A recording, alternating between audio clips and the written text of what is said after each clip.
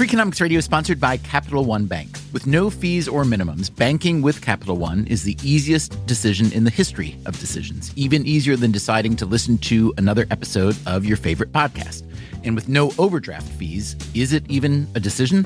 That's banking reimagined. What's in your wallet? Terms apply. See CapitalOne.com/bank. Capital One N.A. member FDIC. Freakonomics Radio is sponsored by Cars.com. Have you heard about the Your Garage feature on Cars.com? Here's how it works. You add your car to your garage to track its market value and cash in when the time is right to sell. Track both your car's historical and projected value. When it's time to sell, easily secure an instant offer from a local dealership or sell it yourself on Cars.com. Start tracking your car's value with your garage on Cars.com. Hey, guess who just won a Nobel Prize? We'll talk about that in a minute, but presumably the answer is not you. But that's okay, because you can still win something, and at the same time, give back a little to your favorite podcast. As you may know, Freakonomics Radio is produced by WNYC, a public radio station in New York. As you also may know, public radio stations are funded by listener donations. So please make a donation to WNYC, and you'll be automatically entered to win our prize, a trip to New York to spend the day here at our studios and have lunch with me and the Freakonomics Radio crew. You don't even have to donate to be entered in the contest, but of course we hope you will. Just go to Freakonomics.com, hit the donate button. You can also donate by texting the word FREAK to 69866, and a simple form will pop up. When you donate, you can do us an even bigger favor by becoming a sustaining member. That sets you up to make automated, ongoing monthly donations. Spreading your support over time is easier on your budget and provides WNYC with a reliable source of support all year long. So, again, please go to Freakonomics.com or just text the word FREAK to 69866 to enter our contest to come have lunch with us in New York. We'll feed you so well, it'll hold you over till you win your own Nobel Prize. The sixth and final Nobel Prize of this year was just awarded. They saved the best for last, of course. Economics. The Royal Swedish Academy of Sciences has decided to award the Sveriges Riksbank Prize in Economic Sciences in memory of Alfred Nobel to Angus Deaton for his analysis of consumption, poverty, and welfare. Let's put aside for a moment that the Nobel in economics is not a real, original Nobel Prize. We'll get into that later. Let's start by congratulating Angus Deaton, a Scottish-born scholar who's been at Princeton for many years. He's best known for bringing an empirical zeal to the study of how individual people spend, save, invest, and so on, and how those choices are connected to poverty and wealth. By linking detailed individual choices and aggregate outcomes, the Nobel Committee declared, his research has helped transform the fields of microeconomics, macroeconomics, and development economics. Within the economics profession, Deaton is widely revered. The award surprised few and delighted many. So, that's great news for Angus Deaton. But what about the rest of us who haven't yet won our Nobel? How are we supposed to get hold of one? I'm glad you asked that question, because today's episode is called How to Win a Nobel Prize.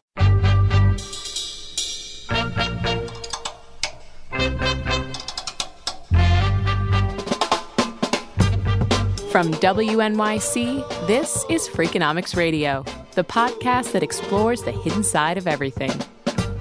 Here's your host, Stephen Dubner. Alfred Nobel, born in Stockholm in 1833, was a chemist, an engineer, an inventor, and an entrepreneur.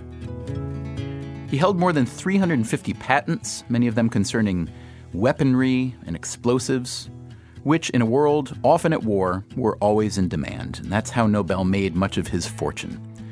One popular story, perhaps apocryphal, says that in 1888, when his brother Ludwig died in France, the newspapers there mistakenly reported that Alfred Nobel had died. As the story goes, one obituary was headlined, Le Marchand de la Mort est mort. The merchant of death is dead.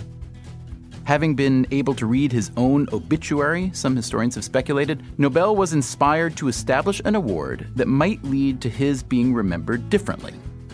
Whatever his motivation, when Alfred Nobel died in 1896, childless, he left a will demanding that his estate be used to fund annual prizes to people who have, quote, conferred the greatest benefit on mankind. There would be prizes in 5 categories: literature, peace, physics, chemistry, and in medicine or physiology. The Nobel Prize has, of course, become one of the most famous and well-regarded prizes in the world, with winners to match. Among the Peace Prize winners are Theodore Roosevelt, Martin Luther King Jr., and Mother Teresa. In literature, Hemingway, Shaw, Camus. In the sciences, Albert Einstein, Sir Alexander Fleming, Pierre and Marie Curie. And in economics, wait a minute, who said anything about a Nobel Prize in economics? The economics prize in the memory of Alfred Nobel is not one of the original Nobel Prizes that, Alfred Nobel put in his will. We have a very special guest today on the program. His name is Per Stromberg. I'm a professor of finance at the Stockholm School of Economics, and I'm also one of the members in the prize committee for the prize in economics in the memory of Alfred Nobel. Which means that he can tell us everything there is to know about how to win a Nobel Prize in economics, right? So I'm actually not allowed to talk so much about what happens. Well, we'll see about that, Per. Let's start with the basics. The Economics Prize was established by the Swedish Central Bank in 1968, nearly 7 decades after the original prizes. When they created it, they wanted it to be a prize in the Nobel family, if you will, and should basically follow the same principles, the same procedures, the same amount of rigor as the other Nobel Prizes in chemistry and physics and so forth. Because it is not one of the original Nobel Prizes and was created many years later, there are always those people who consider it therefore not a, quote, official Nobel Prize. It's technically called the Bank of Sweden Prize in Economic Sciences in memory of Alfred Nobel. So whenever anybody writes, so-and-so won the Nobel Prize in economics, there's always 1 or 2 people out there who say, well, it's not really a Nobel Prize. Can you just address that head on for a moment? Should we care that it's not one of the official original prizes? I think pretty much everyone would agree that this is the most prestigious prize there is worldwide in economics, and probably the most prestigious prize we have in social sciences more broadly in the world. And, part of the respect that this prize carries with it has to do with the fact that we are part of the Nobel family. So I think that the reason why the Nobel, if we call it the Nobel in economics, is the most prestigious prize is not because we pay the most money, because there are other prizes around the world that are richer in dollar terms. But I think it's because of the rigor in the selection process that we apply. Alfred Nobel's will designated which institutions would be responsible for conferring which prizes. The prize in medicine or physiology would be chosen by the Karolinska Institute, a prestigious medical university near Stockholm. The literature prize would come from the Swedish Academy. The Nobel Peace Prize is awarded by a 5-person committee that is elected by the Norwegian parliament. It's the only Nobel Prize that does not originate in Sweden. Now, why is that? Even the Nobel Prize Committee doesn't know for certain why Alfred Nobel wanted it that way. One reason may have been that Sweden had a deeper militaristic tradition than Norway, which made Norway the more natural place to deploy a peace prize. The Nobel Prizes in chemistry and physics were to be conferred by the Royal Swedish Academy of Sciences, which would also become the decider of the Economics Prize. We're closest to the prizes that are in physics and chemistry, which are the 2 other prizes that are given out by the Royal Swedish Academy of Sciences. It was modeled on those prizes, and we follow the same type of procedures. And talk for just a minute a little bit more about the creation of the prize in economics. Who was behind it? What was the impetus for the origin of that prize in 1969?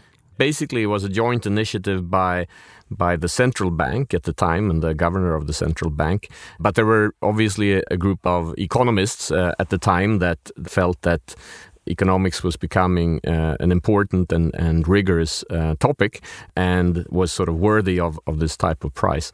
Now, it doesn't surprise me that economists and the economics, fraternity would want to have a prize that was part of the Nobel family and institution.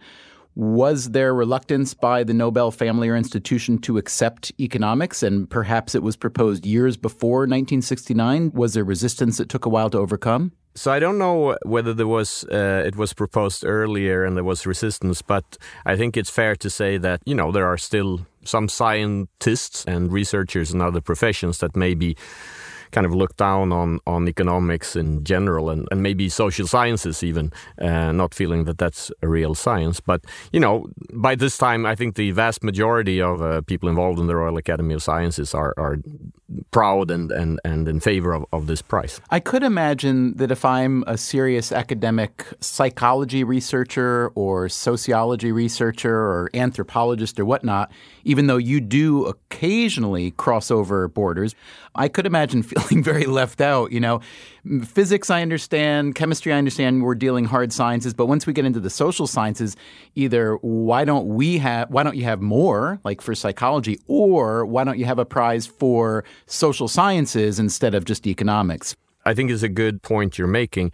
I mean, I want to make clear, though, that the prize is in what we call economic sciences. So maybe I'm playing with words here, but the economic sciences formally, the way we, at least in our interpretation, encompasses basically all social sciences to the extent that they are dealing with economic issues. So in principle, that means that we could give prizes and have given prizes more in political science, sociology, psychology, history, and so on, as far as the subject matter sort of pertains to economics. But that said, I guess economics is sort of a somewhat imperialistic discipline, and we have become the strongest of the social sciences. So I guess it was natural that the prize started there. It may be true, as Stromberg says, that the prize started in economics because it has become the strongest of the social sciences. But it's worth asking, how much did the Nobel Prize help economics become the so-called strongest of the social sciences? Just imagine if sociology or political science had been granted a Nobel Prize way back in 1968. Maybe they'd be the strongest. As for Stromberg's point about how imperialistic economics has become, that's harder to argue with. On this program alone, we've heard about economics being used to make movies more suspenseful. We view the construction of suspense and surprise as basically optimally economizing on a scarce resource. To change our eating habits. If he says he's going to go on a diet next week, he goes on a diet next week. Even how to modernize organ transplantation. So, Grandpa, tell me again, you used to cut the organ out of a dead person and sew it into a sick person, and that was modern medicine? Those voices belong to Jeff Ely on suspense, Richard Thaler on diet, and Al Roth on organ transplantation. Al Roth, in fact, won a Nobel Prize for his work. Richard Thaler may get one someday for his help creating behavioral economics. But of course, no one can say for sure. That will be decided by people like Per Stromberg. He is one of 6 primary members of the Economics Prize Committee. There are also 4 associate members who are consulted for their expertise. Committee members are elected for a 3-year term and can serve up to 3 terms. Now, the committee turns out to be only Swedish-speaking people, which may be a little bit bizarre for a prize of this importance. But that's sort of the way it's been established. That's the way the other prizes works, and all the minutes and discussions and so on are in Swedish. So I guess that's sort of tough luck. But currently we have one Norwegian who works in Sweden and speaks Swedish in the committee, Tor Ellingsen, who happens to be the chair, actually, of the committee. How'd you get on the committee, Per? I was asked, so there's a, nominating committee that is appointed by the Royal Academy of Sciences, and they come up with proposals, and if the Academy thinks it's a good idea, they ask that person. So I don't know how heated the debate was before I was asked, but...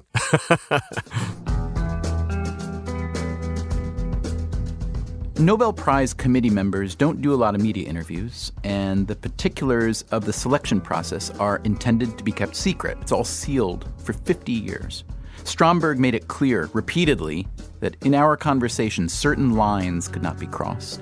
Yeah, so I'm getting now close to things that are bordering the confidentiality I'm under. Unfortunately, I don't want to delve into.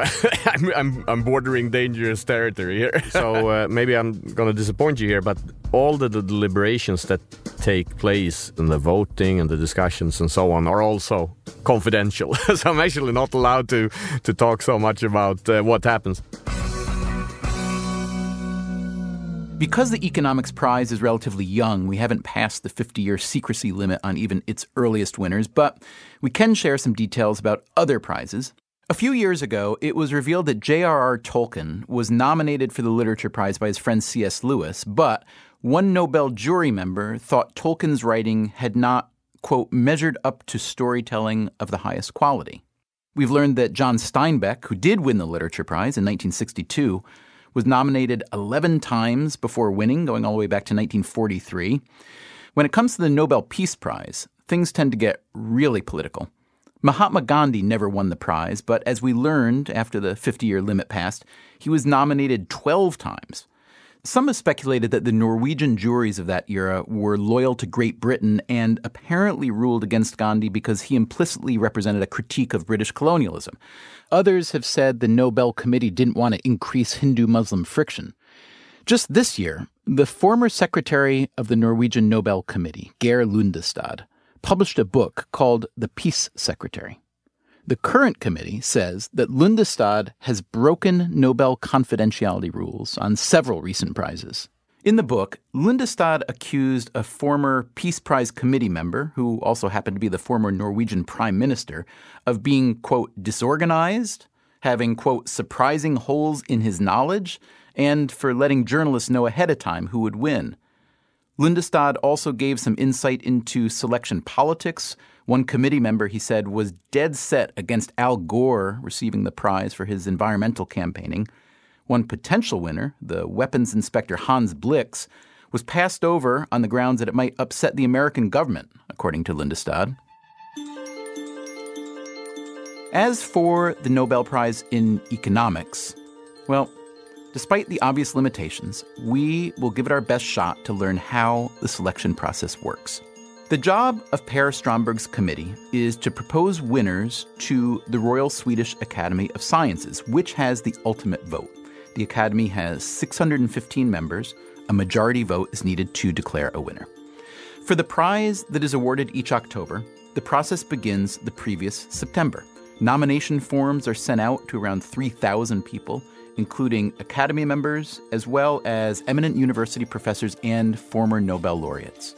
So there's a list of secret list of people, but prominent researchers in economics and other social sciences around the world are asked to nominate candidates, and those nominations are due sometime in January. Some of these nominators also send Stromberg's committee brief reports in support of certain candidates. The committee also solicits its own reports. Stromberg says this is one of the most important parts of their work. Our goal is to keep on scanning the field of economic sciences, broadly speaking. So we have our secret book, basically, where we kind of follow up. Okay, this is what people currently view industrial organization, and this is the current state of labor economics and so on. And to keep this up to date, and we continuously send out these reports, basically scanning the field. So these are super helpful, and they're sent to really top people in these fields who put a lot of work into these reports. So this is probably our most important input. And those reports remain confidential for 50 years as well, correct? Exactly. So I did want to ask you about one particular. So Richard Thaler tells me that he was asked many years ago to write a report. He was commissioned to write a report on the work of Daniel Kahneman and Amos Tversky, who... I'm not sure he was allowed to say that, but fine. Oh, okay. Well, that's his problem, not Dick's mine. a friend of mine. That's okay. That's fine. So, okay, let's pretend that it was okay for him to have told me that. Now, what's interesting is that Thaler at the time was much younger than those guys. So the committee was going to people who had been influenced by the people, not people who were the mentors. But what was interesting to me is this was a report that was commissioned in, I believe, the mid-1990s And then, as it turns out, Amos Tversky tragically died very young. But Danny Kahneman did go on to win the Nobel, even though he's a psychologist by training and a groundbreaking one. Yeah. So I'm curious, how typical would that recommending report be? A, written by someone who is influenced by the people as opposed to a mentor of, and B, that far in advance of what turned out to be a winning prize? So if I start with the first question, most of our reports, I would say we ask for a view on the field from someone who's an expert in the field. But occasionally, and especially when a name is converging in a particular field, like Daniel Kahneman, must have come up. I mean, it was before my time, but I presume he came up a lot as a proposed prize winner in a lot of these reports. Then we can solicit personal reports on individuals as we sort of hone in on the names. Now, to be honest, we would typically try to get both cheerleaders as well as critics to get a balanced picture. So it doesn't surprise me that if Dick wrote the report, but probably was not the only one. And I guess that kind of report might have been a little unusual in that this was a field or a subfield that was new, right? Behavioral economics. I mean, I'm guessing. Exactly. Yeah. Mm-hmm. It's not like you guys don't know what finance is or econometrics is. Mm-hmm. Right.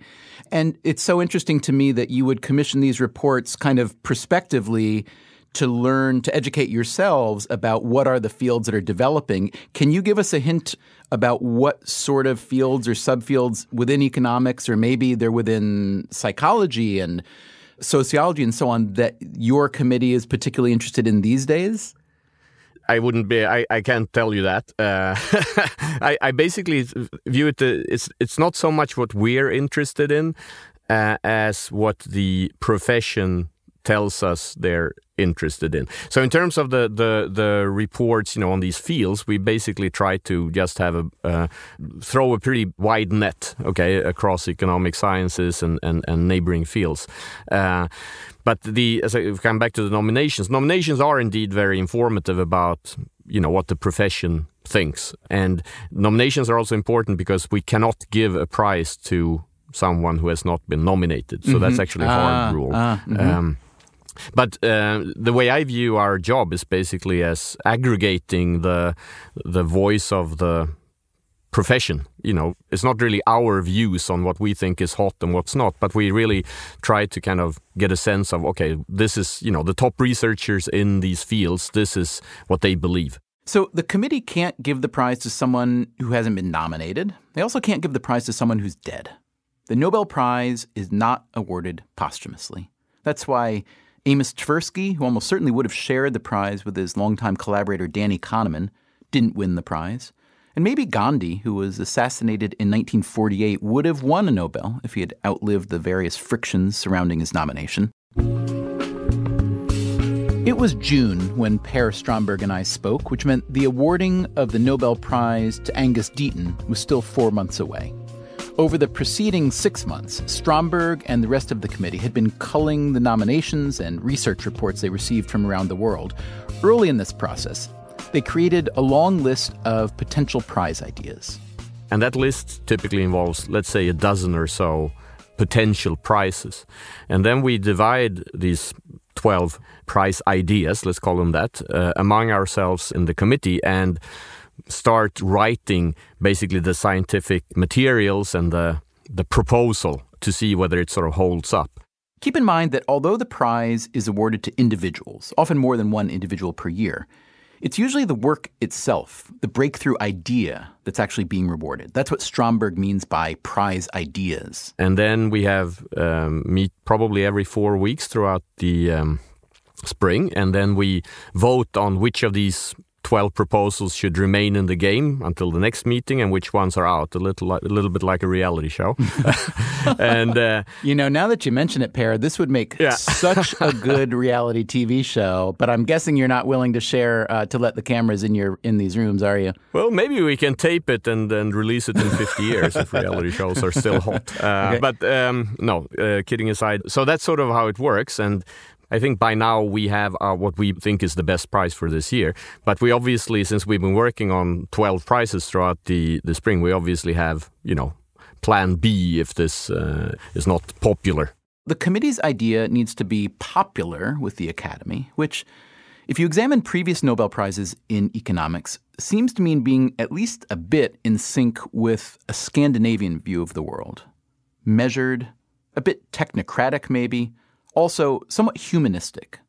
Last year, the French economist Jean Tirole won for his, quote, analysis of market power and regulation. In 2009, the American political scientist Elinor Ostrom, the first and thus far only female economics laureate, shared the prize with Oliver Williamson. Ostrom was cited for her, quote, analysis of economic governance, especially the commons. And while the committee insists that the prize is given for a body of work and not necessarily for work that intersects with world events, several of the recent prizes, in addition to Tirole's and Ostrom's, seem to speak to the causes and consequences of the Great Recession. The 2013 prize to Eugene Fama, Lars Peter Hansen, and Robert Schiller for their, quote, empirical analysis of asset prices. The 2011 prize to Thomas Sargent and Christopher Sims for their, quote, empirical research on cause and effect in the macroeconomy. As Per Stromberg noted, while his committee steers the choice, it's the Royal Swedish Academy of Sciences that ultimately has the power to give the prize.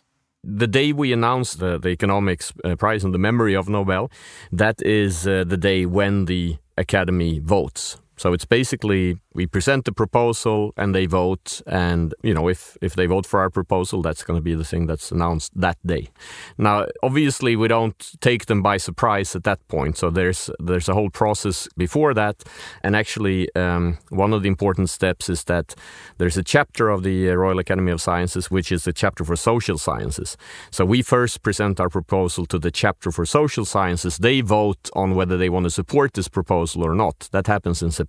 I see. And if things go badly, if there's resistance to a prize or something like that, we should know that and have some leeway or some time before the October vote. Has there been such a case in recent memory, even long memory, where the nominating committee put forward a proposal and the Academy of Sciences committee said, we don't really like the options you've given us, go back to the drawing board?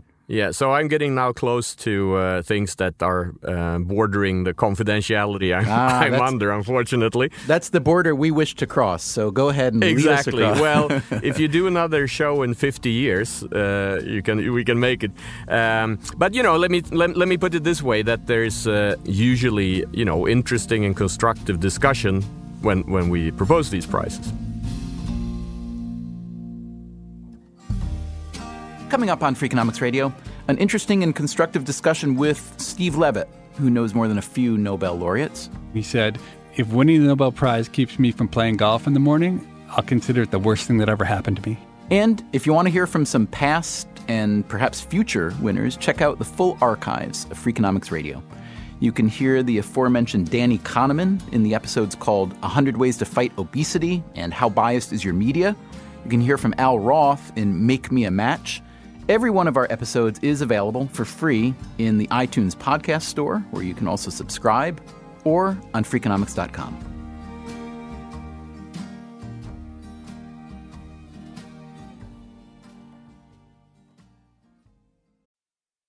Freakonomics Radio is sponsored by Amica Insurance. Amica Insurance is all about empathy. They know your auto, home, and life insurance are more than just policies. Home insurance is about protecting the life you've built. Auto insurance is there to protect you on the road ahead.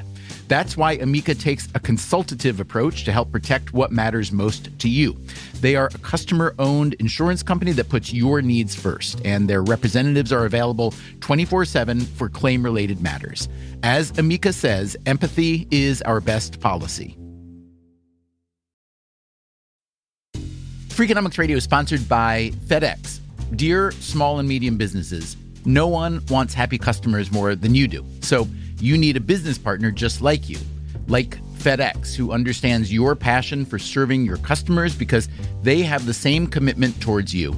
That's why FedEx offers you picture proof of delivery, packageless and paperless returns, as well as weekend home delivery to 98% of the U.S. population on Saturday and over 50% on Sunday. See the FedEx service guide for delivery information. Trust FedEx for timely deliveries. See what FedEx can do for your business. Absolutely, positively FedEx. Freakonomics Radio is sponsored by BetterHelp Online Therapy. We don't always realize just how much our negative thoughts and experiences stick with us. You may find your brain constantly running through a highlight reel of bad moments. That hurtful comment your friend made, that frustrating thing your mom does, or that silly thing you said in a meeting. Maybe it's time to get it all off your chest. Therapy is a safe space to share whatever is weighing you down so you can get some relief and find a solution. BetterHelp offers professional, affordable online therapy on a flexible schedule. Start the process in minutes and switch therapists anytime. Let it out with BetterHelp. Visit betterhelp.com/Freakonomics today to get 10% off your first month. That's BetterHelp, HELP.com/Freakonomics.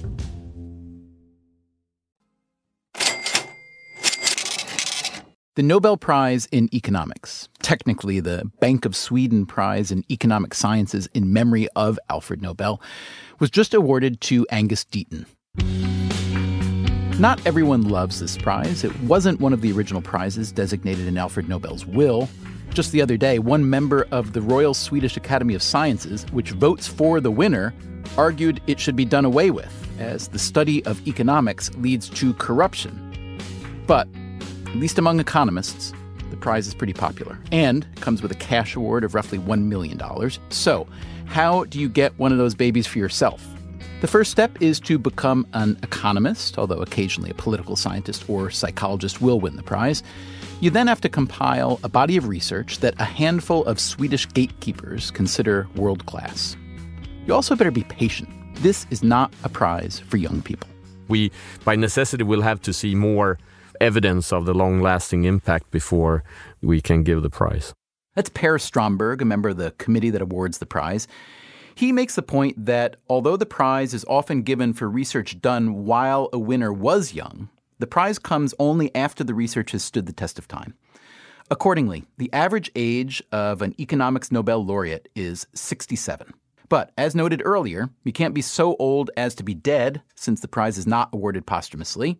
Steve Levitt, my Freakonomics friend and co-author, is an economist at the University of Chicago. He's seen quite a few of his colleagues win a Nobel. Roger Myerson and Jim Heckman and Lars Hansen would be a couple of the people who won the Nobel Prize since I've known them. And what kind of ideas do you believe are considered most valuable within the economics realm for winning the Nobel? How important or virtuous, let's say, do they need to be? So in general, I'd say most of the people who won the Nobel Prize have had ideas that have radically changed the way future economists were going to think about problems.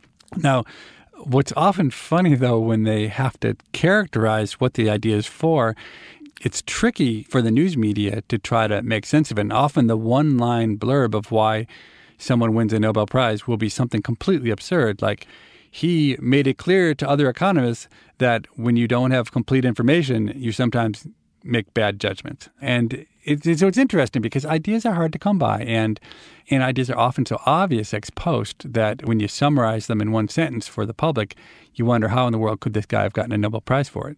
But the details are often the hard part. And how substantially, or let me just ask, how have you observed that winning the Nobel will change the economist's life and maybe the lives of those around him? I really haven't seen the Nobel Prize change people's lives much at all. I think the best example would be my good friend Gene Fama. And Gene and I play golf almost every weekend in the morning. And when Gene won the Nobel Prize, he was there for our 7 a.m. golf tee time the next Saturday. And I said, Gene, I didn't expect to see you. And he said, if winning the Nobel Prize keeps me from playing golf in the morning, I'll consider it the worst thing that ever happened to me. And so for Gene, his goal was to change as little as possible. I think for most of the people who win the Nobel Prize, by the time they win the Nobel Prize, they are so prominent and so well equipped to do what they want to do that they more or less just keep on doing exactly that. They just do it with a little swagger in their step and a little more excitement and a lot more bowing by the people who they're talking to. And what do you know about the selection process? Do you, as an economist, choose to try to find out how it works? Do you remain wildly oblivious? So I think almost no one on the planet knows less about the selection process for the Nobel Prize than I do. The only way that I have any idea that it's Nobel season is that there's a whole set of people in the profession of economics, a really large set of people who think a lot about winning the Nobel Prize and who plan their calendars around winning the Nobel Prize. And the way I know it's Nobel season is that around Chicago, a lot of people tend to get haircuts in the few days leading up to the announcement of the prize. And so if I see all my colleagues with really short, well-maintained hair, I know that the prize must be somewhere right around the corner. So, does the average would-be recipient have a sense that he or she will win the prize? You know, it's hard to answer that humbly. That's Stanford's Al Roth, who, along with Lloyd Shapley, won a Nobel in 2012 for the, quote, theory of stable allocations and the practice of market design. So I knew that I was on the big list of people who, if I won a Nobel Prize, it wouldn't cause the Nobel Committee to be embarrassed. You know, the newspapers the next day would not say craziness in Stockholm. But there are many, many people in that category. So indeed, we were asleep. We were not waiting for a call. And it's an interesting call because one of the things they're concerned about, they have a lot of experience with this, is convincing you that it's not a prank. So the person who first spoke to me said, you know, congratulations, you've won the Nobel Prize. And then he said, and I'm here with 6 of my colleagues, and 2 of them know you, and they're going to talk to you now. To persuade you that this is for real. Right. Either that or a very elaborate prank. Exactly. Angus Deaton, this year's winner, had a similar experience. Here he is at a press conference on the day he won. So Anne, my colleague and wife here, picked up the phone, and I think I picked it up almost the same time, and there was a very Swedish voice from, which is almost enough, you know, and who said, I would like to speak to Professor Angus Deaton, who there is a very important telephone call for him from Stockholm. So then I had a pretty good idea what it was. And then they said some very nice things about me, which was very nice. And then they were very keen to make sure that I did not think it was a prank. And I don't know whether this is common. I've never had a prank phone call telling me anything. And of course, as soon as they said that, I thought, oh my God, maybe it is a prank. You know? Per Stromberg was one of the people on the other side of the line this year with Deaton, and also a few years ago with Al Roth. As Stromberg recalled, once the Royal Swedish Academy of Sciences voted to give Roth the prize, the committee members got into a room and had some lunch. And we sit down, the whole committee, plus the secretary of the Royal Academy, around a big table with a speakerphone and start calling. So there's a bit of a process in trying to find, once we decide on these prizes, or the proposals at least, to dig up phone numbers, which might not always be so easy. And, for sure, if you're on the West Coast, it's a 9-hour time difference. So we do this at, noon sometime, and that could be in the middle of the night in California, obviously. Now, Al told us that to convince him that it wasn't a prank, that you told him right off the bat, the committee told him that there were some people he knew in the room whose voices he could hear. Oh, yeah, exactly. So typically the committee is reasonably well connected, so someone in the committee will have met the laureate and know the laureate a little bit beforehand. But if we don't, then we actually usually invite another economist that knows the laureate to be in there and make sure, chat a bit and to make sure it's not a prank call. Now, when he told me that, I had to think that would be one of the cruelest pranks you could ever play on anyone. One of the, exactly. Do you think it's ever happened? I haven't heard about it, but now you're giving people ideas. Oh, yeah, okay. And then, and describe what it's like. It must be a wonderful thing to be able to make that call.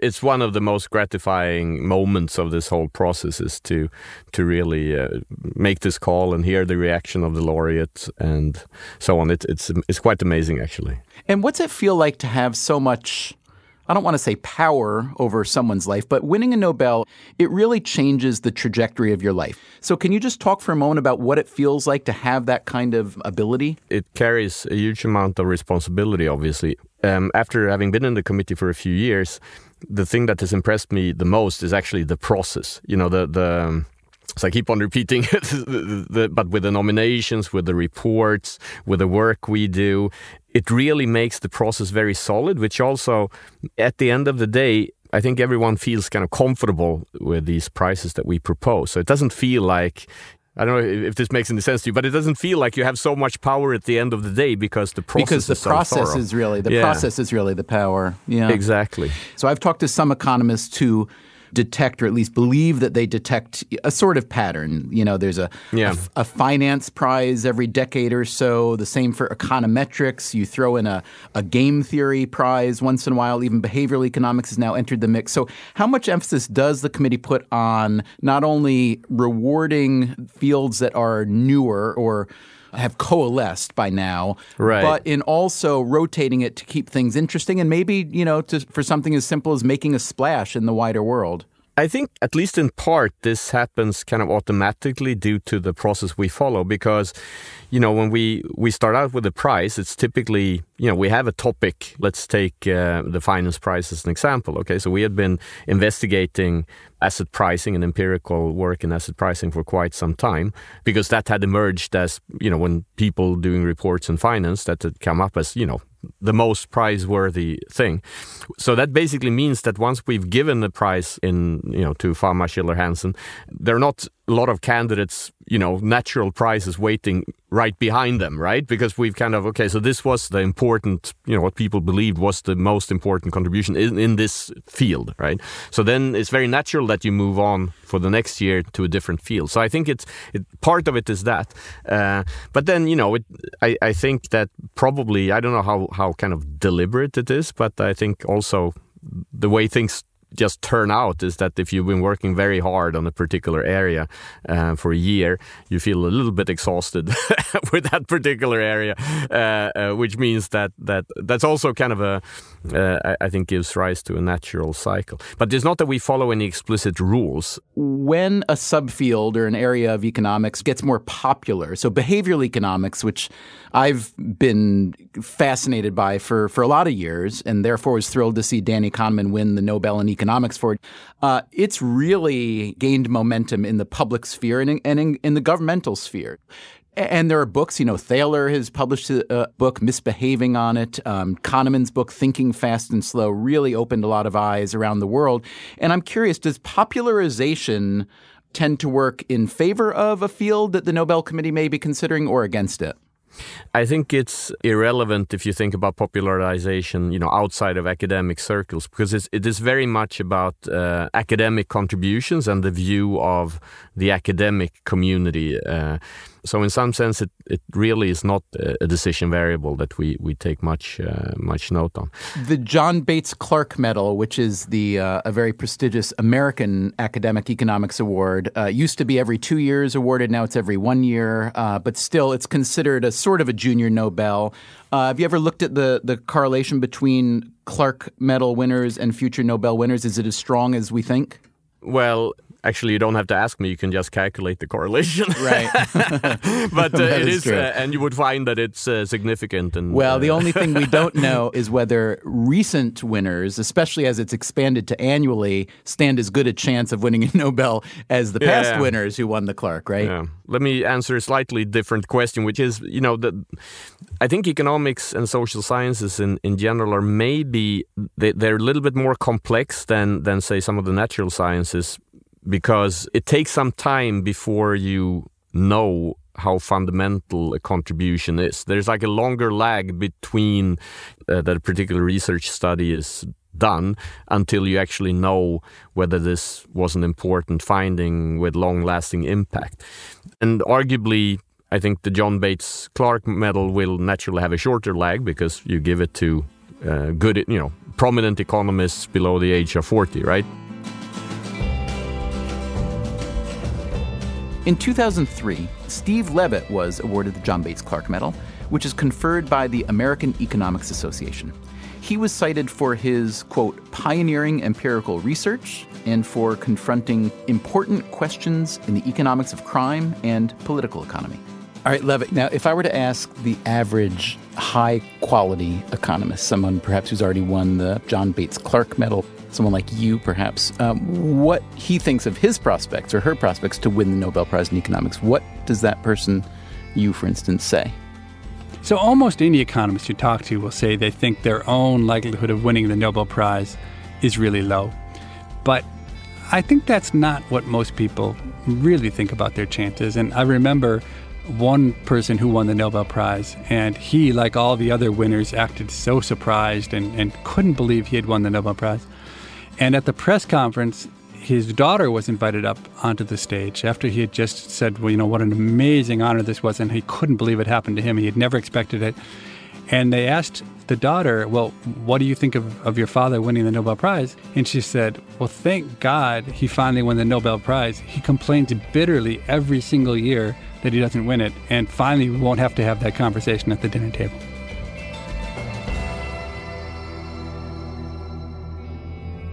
The Nobel is among the highest profile prizes in the world. The Academy Awards, the Oscars, are also a pretty big deal. In that case, movie studios and producers often lobby openly for the prize. I was curious if the same thing happens with the Nobel. Per Stromberg again. So I must say, and maybe this was maybe a little bit surprising to me, but there's surprisingly little explicit lobbying to us in the committee. Maybe it's because we are kind of nobodies and no one knows us. Maybe that helps. All right. So last question for you, Per. Let's say that I want to win your prize. Okay. So I'm not personally, I'm not an economist, but I do collaborate with one, Steve Levitt, who won the Clark Medal at University of Chicago. And we've written a bunch of books about economics, and we make, we're making this weekly, we're bringing economics to the whole world via this podcast. So what do I have to do to get your prize? Can you help me out with that? Well, keep on your good work, doing your good work. And then we'll see if you have enough long-lasting impact on the field and the outside world to merit the prize. Okay, I better hang up now and get back to my work. Exactly.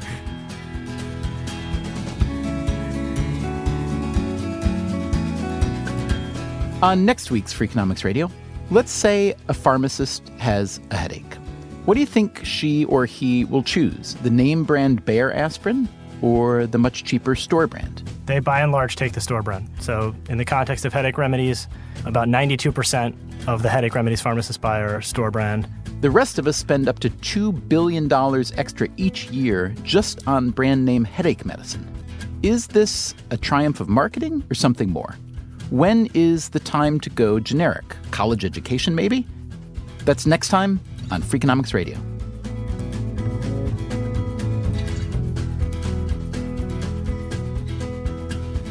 Freakonomics Radio is produced by WNYC and Dubner Productions. Today's episode was produced by Greg Rosalsky. Our staff also includes Irva Gunja, Christopher Worth, Jay Cowett, Merritt Jacob, Kasia Mihailovich, Caroline English, and Allison Hockenberry.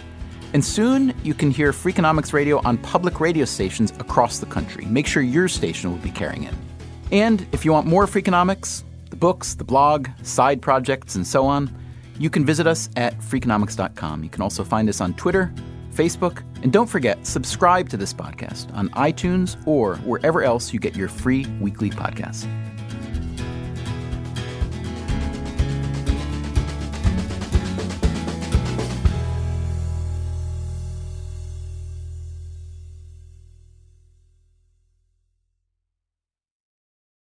Spectrum One is a big deal. You get Spectrum Internet with the most reliable internet speeds, free advanced Wi-Fi for enhanced security and privacy, and a free Spectrum Mobile Unlimited line with nationwide 5G included, all while saving big. For the big speed, big reliability, and big savings you want, get Spectrum One. Just $49.99 a month for 12 months. Visit spectrum.com/big deal for full details. Offer subject to change. Valid for qualified residential customers only. Service not available in all areas. Restrictions apply.